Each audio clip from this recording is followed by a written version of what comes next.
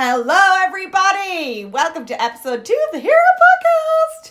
And today I have with me one of my favorite people in the world, one of my besties and my mentor. Because if episode 1 was all about my story and why I'm podcasting, episode 2 I brought on one of my mentors, which is Ms. Roz Russell. She is a strategic commercial branding genius. She has incredible insight and instinct for consumers and how they think and their journey. She's over 15 years of a career in across luxury brands. She has a sixth sense for retail, which I say is part of her, is because she's dyslexic, which is a superpower. But really she is just, she's just got it. She is just such, I'm so glad she's on Team Nikki Hoyne. But she's here. Hi, Roz. Hello. How Wow. are you doing? Oh my God. Can you be my personal cheerleader and come when I'm having those moments of freaking out? Yeah. Yeah, cool. That's what we do. It's what we do. It's called WhatsApp voice message. Oh my God. What would we do without that? I know. Well, we wouldn't kill our data and our phone batteries. So Ross, will you run through your CV just so people understand who the hell you are and why I think you're so freaking awesome? Oh my God, you said 15 years, that makes me sound incredibly old. Okay, so I started life, I started actually in the shop floor, believe it or not. Are you Scottish? Yes, I'm Scottish. What's that got to do with the price of milk? Well, actually, it's got a lot to do with the price of milk. So you get more successful entrepreneurs per head in Scotland than you do in any other part of the UK. There you go. Okay, so I actually started off on the shop floor working for a women's fashion brand after I completed uni. And I did an arts and business degree there. And I was like, my God, I've spent 4 years at uni. I cannot be doing this the rest of my life. What am I going to do? CEO came to visit. And she's an amazing, inspirational woman. And I kindly handed in my notice. And she asked why I was leaving. And I told her. And she said, there's a job in London. Do you want it? And I went, sure.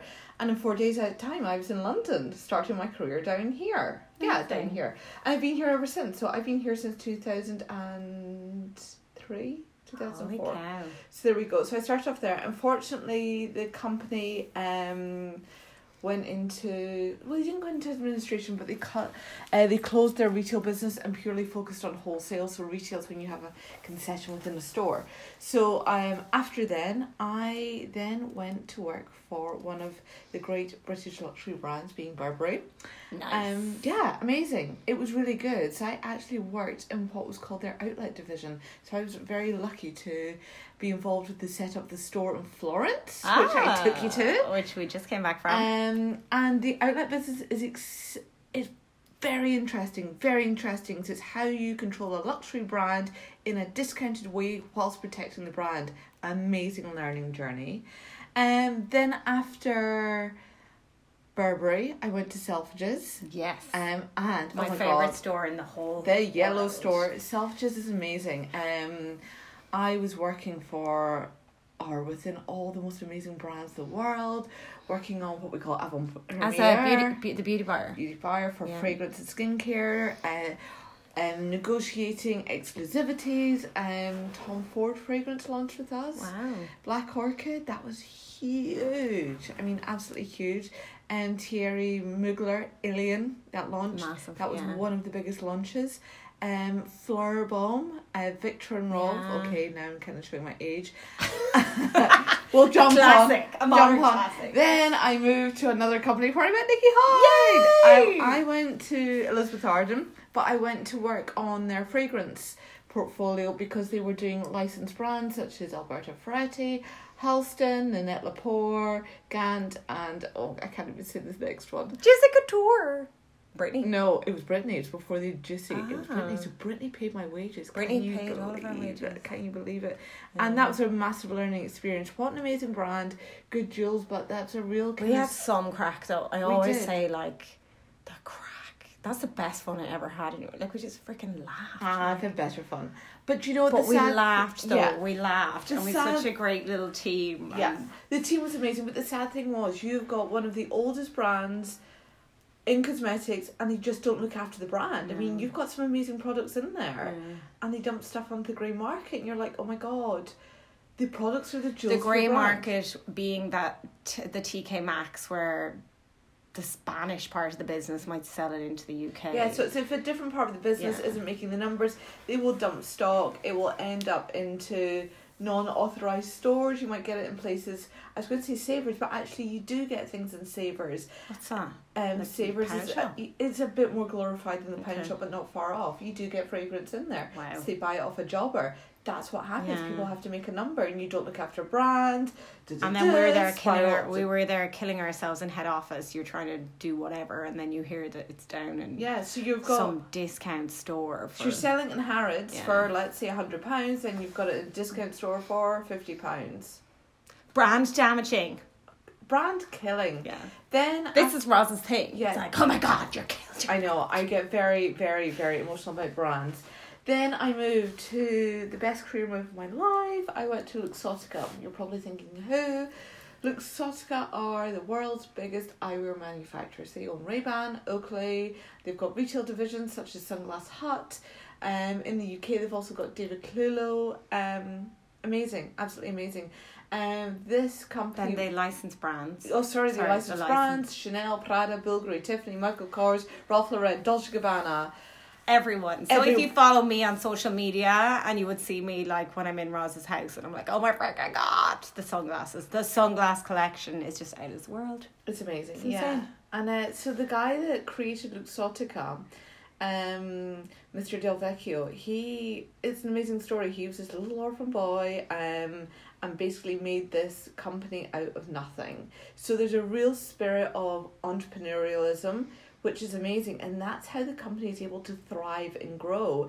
And that spirit is through the whole way down the company. It's part of the DNA, and that's one of the most amazing things. And you were there for how many years? 6 years. No, seven years. And then I was due to move to Milan. And then, hold on though, but what you did there then, your role. So I looked after, first of all, UK department stores and travel retail, and then laterally travel retail globally. And it was amazing getting insights into how travel retail being airports, in airports, so airside in airports. So how anywhere the stores you see sunglasses, it's to do with that in airports. And you get some really amazing insights in terms of how people shop. So in an airport, you have to draw people's attention within about 8 seconds. You've got 3 minutes to convert a sale. So it's creating a now or never environment whilst trying to explain technology with brands such as Oakley, with lenses so that you're driving your average retail price up. So it's a really fast-paced, dynamic and super interesting. You're dealing with so many nationalities and the way people buy and consumer behaviours. Amazing. And then Roz, but then what's so funny about Roz is, and your expertise and knowledge, like you'd be walking down the street and Roz would be like, that guy's wearing women's sunglasses. Or you'd be like, see that pair there, that's from 2012. That was a limited edition collection. That's been hand cut by blah, blah, blah. And it's like, oh my God, the knowledge. But can I just say, it's amazing how many guys are like, yeah, I'm the real deal. And I'm like, my friend, you're wearing women's sunglasses. I had a friend on social media and he thinks he's it. And he's there rocking a pair of Versace glasses. And I'm like, my friend, they're women's. Anyway. But I'm sure he looked fabulous. Debatable. But anyway. And then after that, I moved to a small niche fragrance company, which was very different in the sense of the brand had been around since 1870. It'd gone through ups and downs, and the brand health in the UK, some people would look at it thinking, oh, it's a bit old, it's a bit dated, whereas there'd been mass investment and the brand had majorly turned around a corner. So we were able to do some superb things within high-end luxury stores. But the one sad thing about beauty, having been away from it for like nearly 7, 8 years, it hadn't changed. I came back in after that period and I'm like, oh my God. I was like, okay, so fragrance, it's all about the summer, then it's all about September. Yeah. It was very structured. Like you've got to land your September, you've got to land your summer fragrances, you've got to land your colour look. It actually was just like, no. I'm like, nothing has changed. The cut-off dates were still the same. It was just, Christmas is all signed, sealed and delivered by the 31st of August. Yeah. If you've not done Christmas by then, that's it. Game over. You're game over. You're done. Then January, it's all about foundation, it's all about skincare. Then you move into spring, it's about new colour look. Then you move into fragrance and it's summer colour look. And it's all line extensions, so it's not like you can build a brand and go, great, we've got great products, and it's like line extension. Oh, it's Daisy Floral this, or Juicy Couture. Juicy Couture, Vive la Juicy has like about 7. So that's called a flanker, when you've got the original fragrance. Yeah. Like Chanel do it with Chanel Chance, Chanel Chance Eau Fresh. Yeah. Chanel Chance Eau Nikki, Chanel Chance Eau Rose, Chanel Chance Eau blah, blah, blah, blah. But, you know, that's, newness drives that Yes, business. it does, and fair enough. But it's funny now, we look at it and it's the innovation and these little niches, like The Ordinary, Glossier. Yeah, but the big thing is, and it's so important in this world where if you go to the high street in London, you go to Dublin, you go to New York, you go to Milan, it's the same. And I take Zara as an example, and I also take IKEA. Yeah. I remember when I was in Burberry and I had to go to IKEA, and I walked in and I was with my colleagues who didn't speak any English, I didn't speak any Italian. IKEA was exactly the same as it was in London. And I'm like, wow. It was as if they lifted it up and plopped it down, just at a euro price ticket. And that's the same with Zara. So people are bored, and this is where our distribution strategy is absolutely paramount in this day and age. Yeah. Does that move on to my question, or is there more about how awesome you are? Well, so really, why don't you go with your question?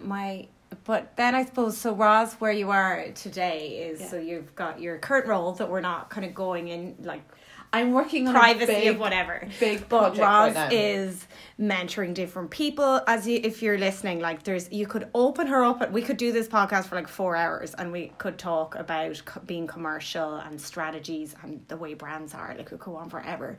It's really interesting. But I suppose I said, right, I'm going to ask you 2 key questions that I think are, you know, we can talk for hours on for both of them really, but just really interesting. But so yeah, I think like you started doing, you know, Roz helps me a lot, and she works with some other brands, and she does different mentoring and consulting and stuff, which is really interesting because she's got such awesome experience. So my big question really is, because I kind of think when it comes to commercial, when it comes to in-store, brands, all of that stuff, it's like everyone you talk to, every conference I go to, they're like, the next big thing, or no, well, the future of retail, if you say to anyone, they say, oh, it's all about technology, it's all about experience, it's about being going into Nike and you can design your own runners and bang, you get them either whenever, like, that's it, whatever it is. Or Aspinall, that they'll do your like initials, you know, whatever, it's all tailored I like to that. you. I know. It's all tailored, like everything can be tailored. But if you look at what's actually going on, it's a complete contradiction. Like in Ireland, all about price. Everyone, all they care about is the price of something, and it's all about fight to the bottom. I believe we've pretty much hit the bottom now. Like, you can't get cheaper, and people are being exploited all over the world in order for these prices to be delivered. And like, where to next? Like, how is this going to play out? Well, I think you mentioned a really important thing. You know, you think we're already at the bottom. Look what's happened with House of Fraser. That's quite a big thing. I mean, constantly on the news we're seeing companies going into administration, into liquidation, and it's and for me the big thing is these people, or these big multiples, whether it's retailers, whether it's brands, they've lost sight of who their customer is. It's about more, money, profit. They're not thinking customer journey, they're not thinking what the customer wants, they're not thinking how to engage. Yes, you'll get people popping up and doing retailtainment, which is a little bit of animation theatre in store, but it's not driving consistency. It's not, and it's not. It's not relevant. It's there right then. Yeah, you make a bang when you do that activity, or you know, you do in store in Selfridges and bang, but then you can't. It doesn't. You've lost it. How are you following up? Yeah. How are you re-engaging that consumer? The big thing is, if you can get someone into your brand once, the even bigger thing is, how do you get them to become a repeat customer? That is the absolute key. It's keeping someone engaged, keeping them alive, understanding their needs. What is their trigger to making them emotionally purchase? Believe it or not, even if there's guys listening, there is an emotional trigger inside of us to purchase. Now, whether that's you going food shopping, I'm emotionally purchasing because I'm really hungry, or I deserve the most amazing meal because I've worked mega hard at the gym, I've had an awesome week at work, or I'm actually going to only buy vegetables because I'm on a diet. There's a reason behind why we do things, okay? Even down to washing up tablets. There's a reason behind everything. So it's making that customer journey easy. It's making it simple. It's engaging with the consumer, and it's holding on to that consumer. People aren't doing that. And when they lose sight of that, they just go to price. So then you're losing all 4 points of entry, all 4 points of engagement, and people just go, right, okay, going for price. That's why Lidl's doing well. That's why Aldi's doing well. But then you go into somewhere like Whole Foods, they're doing well because they're touching those 4 key points. So not everyone wants price. No. But not everyone wants price, but it's so hard to... I think price becomes... to be the Whole Food. You need massive amount of money in order to create that experience. Not necessarily. The price becomes secondary when you start to storytell, okay? Yeah. And this was a big thing, even within eyewear. If people understand, actually, these are all handcrafted in Italy, blah, blah, blah, then people get an emotional connection. And then it creates want, lust, and desire. Once you've engaged want, lust, and desire, price point is secondary. If you just pick up an item and say, oh, yeah, it's £200, €200, and people are like, oh. Yeah. And it's all about the price point. And it's like everything, things switch. So we all have been living in a world where everything's everywhere. Like you said, everyone has freaking IKEA houses and... and it's that, but actually it's great to have something different.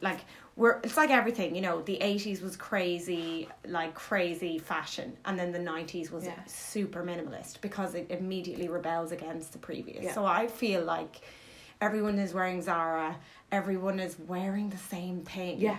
And their houses look the same. So this is why and therefore it's gotta flip. So it's gotta be if you can get there and you're a small business with something unique and different, you absolutely will win the game, because the millennial, the whomever, the new consumer, they don't really know it yet, but they're getting there. Yeah. So for me, the big thing going forward, it's all about the distribution strategy. Is about the supply and demand. How easy is it to get it? I look at some of my friends that are in Scotland, they come to London because they cannot get it. They're not going to shop in Zara, they're going to shop in Harrods, they're going to shop in Selfridges, they're going to go to Liberty, they're going to go to Shoreditch, to some of the little boutiques there, they're going to go to near Liverpool Street, to Spitalfields there. They want to go to somewhere different to get something unique, to get something individual. That is the key. Yeah. That's what's going to drive us forward. And it also explains how many small businesses are now there are so many small... If you want to start a business, start it now. Yeah. Really start Build it now. Learn and be ready for when people just want something new and different. Absolutely. Yeah. Now is the best time. There's saturation in the market and people are like going, oh my God, don't do it now. Do it now. People are craving something different. People are trying it as well, because even if I look at online stores, I feel like I don't really have a competitor now. My Shining Armour has competitors, but doesn't have a direct. That's the exact same as XYZ. But you see, you tell online the story. Yeah, there's a personal aspect to that, so people want an emotional connection. Yeah. Plus, you're creating always now new. Or it's never. Always different. I'm not looking at other people to go, oh, I'm going to get the same products as those. I'm just going to go and find new products that I can't find anywhere else. So immediately, my Shining Armour is all new, different, always. And once these gorgeous pink flamingo espresso coffee cups, flamingos. We're espressoing out of what are they called? Dodos. Spoonbill. All right, Spoonbill. Sorry, apologies. But once they're sold out, they're gone. Yeah. And it's creating that never mentality, which I love. I know, because I get bored easily. It's my superpower. Can I just say, yes, she does get bored easily. Anywho, so that kind of answers that question. So I suppose I, being a small business person, have a lot of small business people following me. So if you could give them 3 key tips that you would say if they were like, oh my God, I want that girl to mentor me, what would you say to them? I'd say have a business plan, okay? And people get freaked out by the word business plan. So plan your next 12 months. Keep doing it in terms of a rolling succession. So you need to plan your finances. And keep account of... That's what I probably didn't do in my first or second year. Yeah. Keep account of what had happened. So when you look at it next year... So what you've spent, what you're spending. So you've got a calendar, so you know what is happening, when it's happening. And you also want to be forecasting. So you know, for instance... in November 2018, I am going to be spending X amount on buying new product. Because what you don't want to do is come January, you're like, oh my God, I have way overspent. How did that happen? So you know if you're underspending, overspending, so therefore you can adapt and change your strategy. So if you're underspending, it's like, actually come November, I've got an additional 2,000 I can invest into stock. So it's being really kind of clear on your numbers, knowing how much you have to invest, knowing how much you have to generate to therefore give you that level of investment. All about the numbers. It sounds really dull and really boring, but when you know those numbers inside out, one, that allows you to make faster decisions, and that allows you to gain pace. And when you gain pace and you become fast, people become very responsive. So and you tip number 1, plan. Tip number 2, know your numbers. Tip number 3, I would say it's all about being responsive and reactive. Okay. Well, actually, let me change that. Proactive and reactive. Okay. I always work on an 80-20 model. 80% being proactive, that goes back to the numbers, and proactive is being like planning ahead. Yeah. Okay, so therefore, if something big comes up, like you get a massive bill, it's like, right, actually, I can account for that. I will move this, and this, and this. Or you get a big order, it's planning ahead. Yeah. Okay, but you know what? That scale will change because I'm saying 80% proactive to 20% reactive. You might find there's times where you're 99% reactive because you're in a space where you've got to do something by Tuesday noon. Yes, that's all reactive. But if you're reactive the whole time, you're going to burn out, you're going to lose the fire in your belly, and you're really going to get disheartened. So this is why I'm all about the planning ahead, and this is why I'm about the numbers as well. That allows you to then have the ability to relax and have fun and really go for a gold on it. Yay. And then finally, my other question, not finally, Roz has a superpower.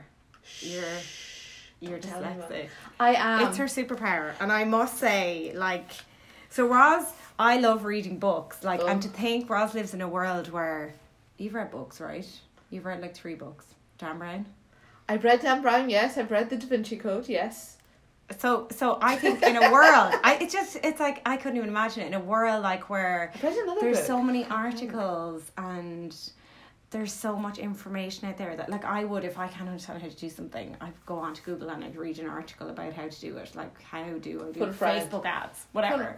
Yeah, but it's just such a different world. But some of the most famous people, I have a list here: Galileo, Einstein, Steve Jobs, Whoopi Goldberg, Rockefeller, Leonardo da Vinci, Richard Branson, and the wonderful Cher.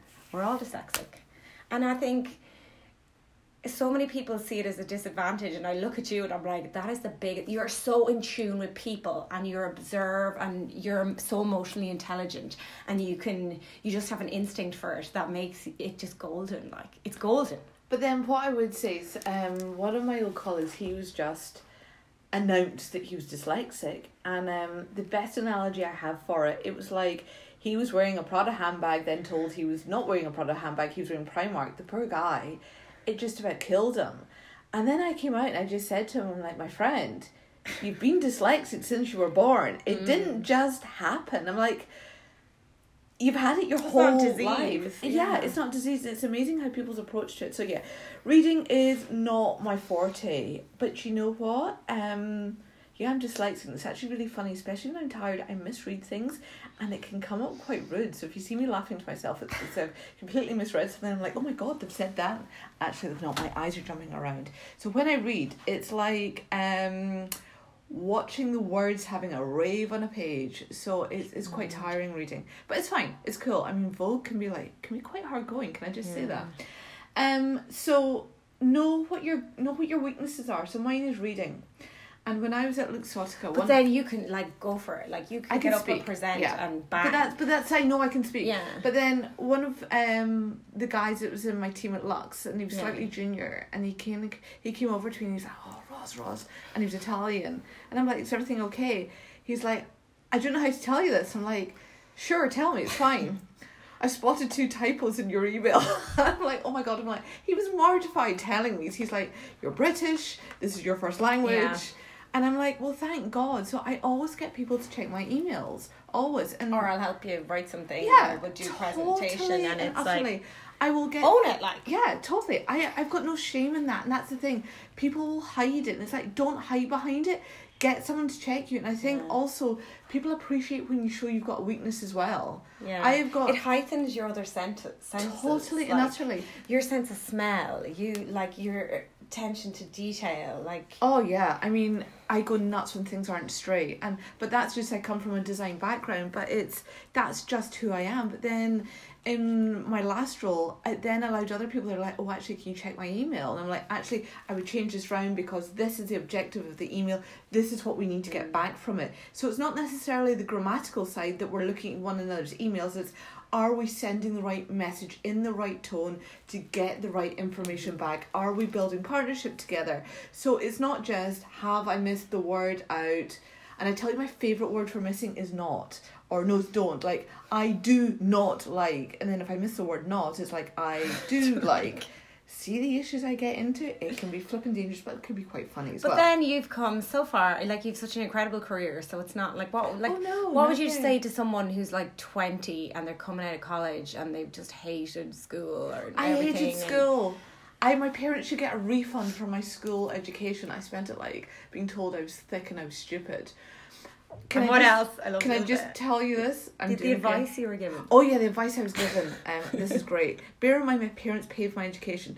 I was told to go and be a nurse. I'm like, I hate hospitals. Like, I actually hate hospitals. I've never had a blood test taken in my life.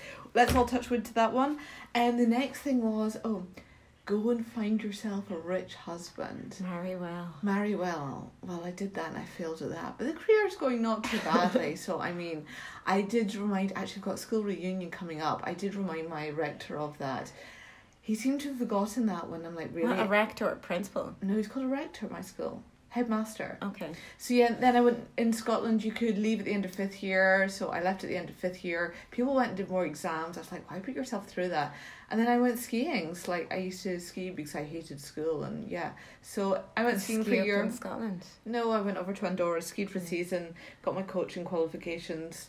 Then I got a skiing scholarship to get into university, which is you didn't look at it as a negative. You just went on and did it. Yeah. I did the tall ships race. It was amazing. And that's why for me sport is so important. You never get a coach ever saying to you, oh my God, you cannot do that, you cannot do that. A coach will always get behind you until you can, and then they break it down. So if you really can't do something, they break it down into something so simple, and you keep doing the practice, you keep doing the training until you can do it.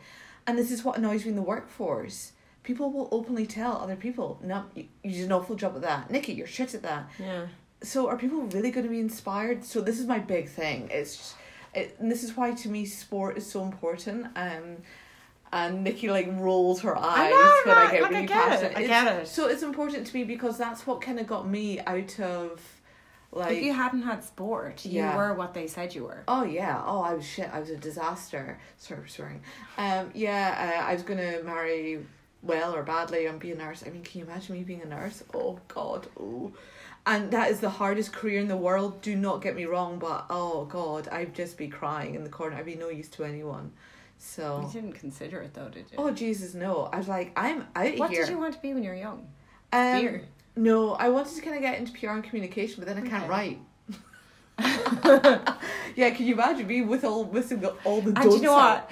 Now, like, dictation exists, right? So you can just dictate something. You can get, like, dictation on your... You can dictate stuff on your Mac. You have to set it up and, let you dictate. Look, I get round it. I just have to reread it or I send it to other people and get people to check it. But it's just knowing... It's just the way it is. Yeah, it's like... Numbers I'm amazing at. It's like... if my maths teacher... I'm short. I can't reach things. I just freaking get a stool. Or I get a big long spoon to get the stuff off the top shelf. Yeah, I know. Yeah. But yeah, know what your weaknesses are. So for me, it's reading and writing. Get people to check it. You're not a failure for doing that. And when you're getting hired, do you go, I am dyslexic? Yeah, I did tell some person. Well, first of all, when I was younger, you have to write it in a form. And can I just say, the guy that developed the name dyslexia, how rude are you? I mean, seriously, how many silent letters are in the word dyslexia? So I got into trouble so I couldn't spell the word dyslexia. So they thought I was being really facetious. I'm like, no, I'm really dyslexic, but I can't spell it. and they're like, we don't know if you're being serious or not. So yeah, actually when I was employed at Luxottica, you could just see, so my boss's friend, she looked at me. Actually no, I got the job and I told him, I'm like, yeah, I'm dyslexic, and he's like, didn't know what to do. He's like, and I'm like, relax, it's fine. It's just I just need to like triple check emails. It's fine. The numbers are amazing, and it's fine. It's just like, and your numbers, bang, you're like numbers head. Yeah, my dad's the same. So my dad is like, never, he failed his junior cert, didn't do his leaving cert, went on to be very, very successful. Yeah. He reads a lot though, like, which is why, but he was never diagnosed, and my mum was like, but there's different forms of dyslexia. Yeah, but 1,000,000%, Yeah. like, just didn't do school, like, because I had to go to special classes, which were they were so fortunately you were your parents were in a position that they could. No, they kept trying to tell me how to say bath on. And I'm like, no, I'm Scottish. Bath. It's just bath. And I'm like, oh my God. And then one of the other guys that was in my class, he would roll his eyes with me, and it's like, Jesus, God in heaven. Oh, sorry if I've offended anyone. Jesus, God in heaven. Yeah, but he then got an A in his English, and like, so in like A level, O level, whatever they are. Yeah, whatever they are.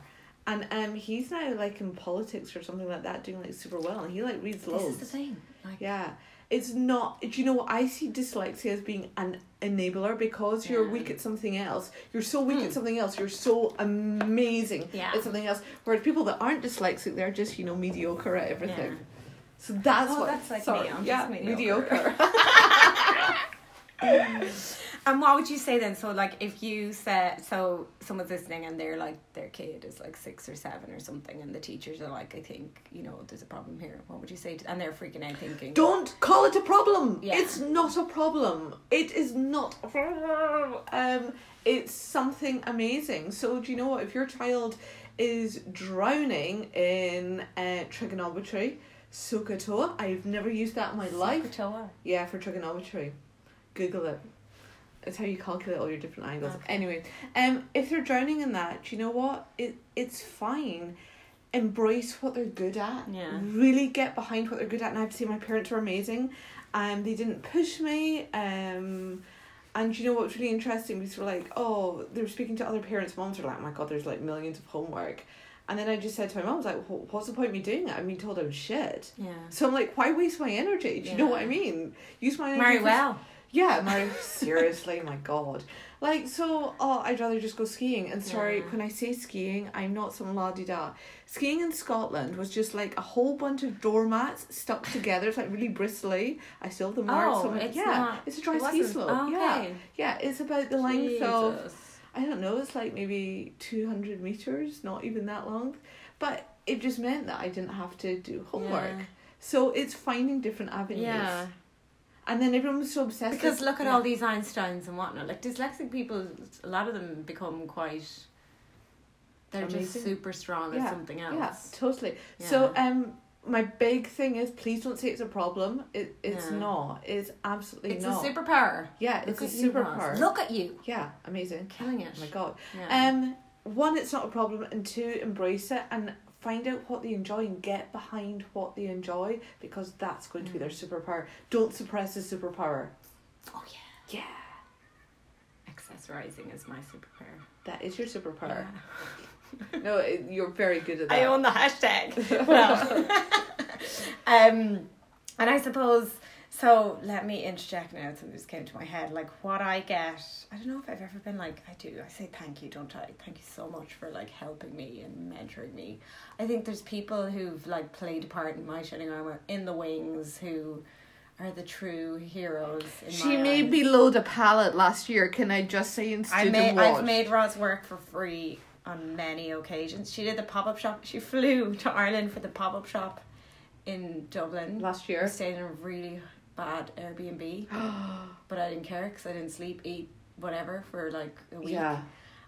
But we had a really good time. We did Stylist Live. It was really good fun. We did Stylist Live. Can I just say, and we're on the homepage of Stylist Live. Yeah, we are. Go check us out.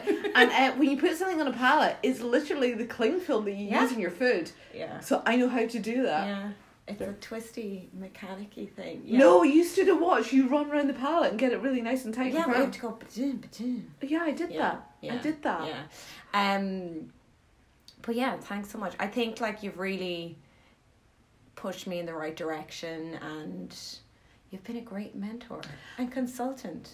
Thanks. But it works both ways. Yeah. It works both ways. It's good because I think you've seen that you get such a kick out of it. Yeah, and it's good. It's really good. It's good because you see, you reap your own success. Yeah. So if I'm giving you good help, Yeah. good stuff is happening. Yeah. It's like double karma. Yeah. Yeah. It's giving So out good and getting back the mentor thing, I found it really hard to find, because you don't want to be asking like people that you really think, wow, they're doing, and you kind of know them, but you I don't think it's really having know the them. trust. It's hard to approach people. Yeah. And also I think you have to give something back, like you have to give a mentor something. You can't just rock up to someone and be like, hey, I think you're great, be my mentor. The one thing I would say, and I would say you're very good at, for me, say coaching you or mentoring you, you're very open and you listen. Okay. And I would say that is my biggest advice to people, is listen and observe.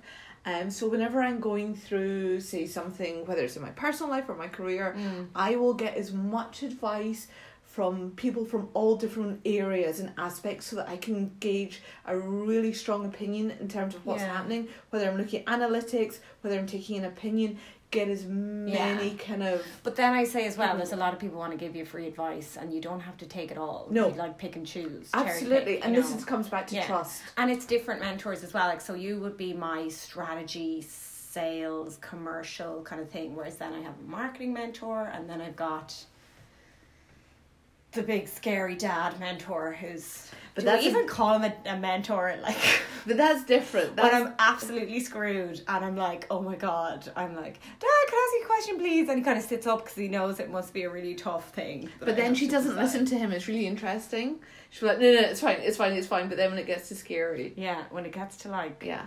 Okay, so do you know what? It's when I would go to him when it's something that I know I'm being too nice and too soft about. And he'll go, don't take crap from people. It's that kind of stuff. Yeah. And then you'll go, yeah. Yeah, no, you are. You can be very so, but that's not a bad thing. No, and I'm like, do you know what? That's who I am. I'm not going to become some hard, untrusting person. I have worked in very big organisations, and the way people speak to one another is just not acceptable.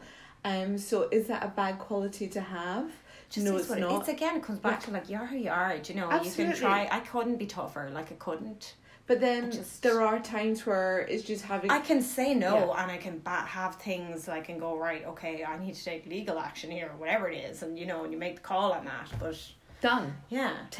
Done. Yeah. And so... Be a good human. Yeah. Yeah. Be freaking nice to be ethical. Like, I'm like, people say, oh, I'm really sorry, I want to return this. I'm like, you can absolutely return it. Yeah. Like... I'm a nice human being, it's ethics. It costs or people's nothing. Like, your customer service is excellent because I'm going to take something back. I'm like, no, this just being like a nice person. Like, that's ethics and actually the law. But also... the law. If people aren't nice, do I go back? No. Never. Your feet are very powerful. Very powerful. Yesterday and we just walked out the door. Oh, the guy at the Tom Ford store was like, come in. But it was like someone in there. Someone important. Well, not important. I was like, I know we look like crap, but we could have been dropping $1 billion in there. We could have been dropping serious money in there. And he's like, sorry, you'll have to come back. And she was turned on her heels and didn't even bother. Yeah. He didn't know if we were going to buy a lipstick or if we were going to spend thousands. And yeah. You just don't, and that's, do you know what, that you just don't know, and you should treat everyone the same, and you should treat everyone as if they are going to spend $1 million or invest $1 million, because you just don't know. Just because they're not dripped in head to toe in designer gear, you never know. I know, or they go to the gym with a super value plastic bag. My dad goes to the gym. Well, he doesn't anymore, but he used to go to the gym in Mount Juliet, which is like this nice estate. Like, we were members of the swimming pool, and he'd go up with his super values plastic bag. I'm like, Dad, you're some person. He didn't care. But so funny. It's funny when dads get old. Yeah, my dad. Yeah, he never cared. That's his one of his big strengths. He just doesn't care. Like, thick skin cream is important. He just doesn't care. Like, he's like, it doesn't matter what people think. It doesn't matter. As long as you, I think it's having in. Yeah, he's not hurting anyone. It's plastic bag. No. As long as you're strong in yourself, be yourself. Be true to your own values. Yeah. But thanks so much. And finally, what motivates you, Roz? What ticks your boxes? It's not money. well, I don't think anyone really. It genuinely isn't money. motivated by What money. motivates me is... You need money to do things. Yes, fine. but what motivates me is the success. I need coffee. What motivates me is my own success. Yeah. My own winning. My own being playing able... the game. Yeah. I love to think of business like a video game. Yeah. And you get to the end of the level and you're like, darn, Yeah, yes, I've done everything. that. And then you want the next level. I have and the achieved next, that. I am doing that. And also when I do that and I do earn the money, it's like, right, I can now go to... blah blah blah. I can now go on an adventure here. I can go here. I can go here. I can go here. You can make your life interesting and adventurous. Yeah, and I want to go on the adventures. That's why we're friends, my friend. Bang! High five. Yeah, I do love a good adventure. Yeah. Oh, and Nikki driving a manual car abroad. That's an adventure. Anyway, thank you very much, Roz. Sorry, she's gonna kill me now. No, I'm not. I don't mind. I'm sorry. I'm used to driving the other type. Automatic. Yeah, automatic. It was great adventure. Hold on, there was something you were bad at. I don't know. Anyway, let's wrap it up. Thank you you. so much for being on episode 2. Thank you so much. And do you mind if I say that if people are in, like... Oh, absolutely. Like, Roz is open to mentoring, consulting on stuff. I'm going to put your LinkedIn. Yeah, and contact me through LinkedIn. Email. Will I put your email address on? Yeah, you can put my email on there. Okay, I'll put it on and it. you can put my Instagram. Oh my god, just put, whatever. You can contact me, it's not a problem. Yeah, so Roz is kind of like... No naughty pictures though. Roz is, I must say, I would highly recommend her. But yeah, she's open to she's doing a bit of this as well, and she's getting great results. Yeah. She's got one person she's working with that I'm like, oh my goodness, do that for me. She's doing awesomeness. So yeah, so thanks, Roz. Wrapping it up. Thank you very much. Thank you. Goodbye, everyone. See you on the episode 3.